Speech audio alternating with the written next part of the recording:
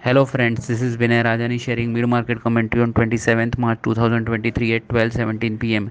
Nifty opened up by 40 points at 16,984. Post-opening Nifty went down towards 16,918 and turned north after that. From the day's low, Nifty has recovered more than 125 points. At present, Nifty is trading near day's high with 98 points gain. Bank Nifty is trading up with 0.2% gain. India VIX is almost flat today.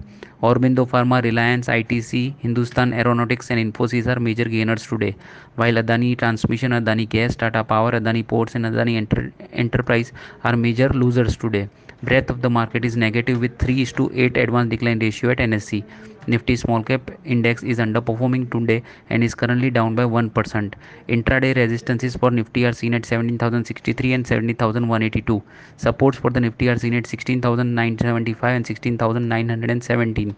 Dow future is currently trading with 151 points gain. Trend of the market is expected to remain bullish for the day for the large cap especially. Traders should avoid trading longs in mid cap and small cap segment in today's session. Thank you everyone.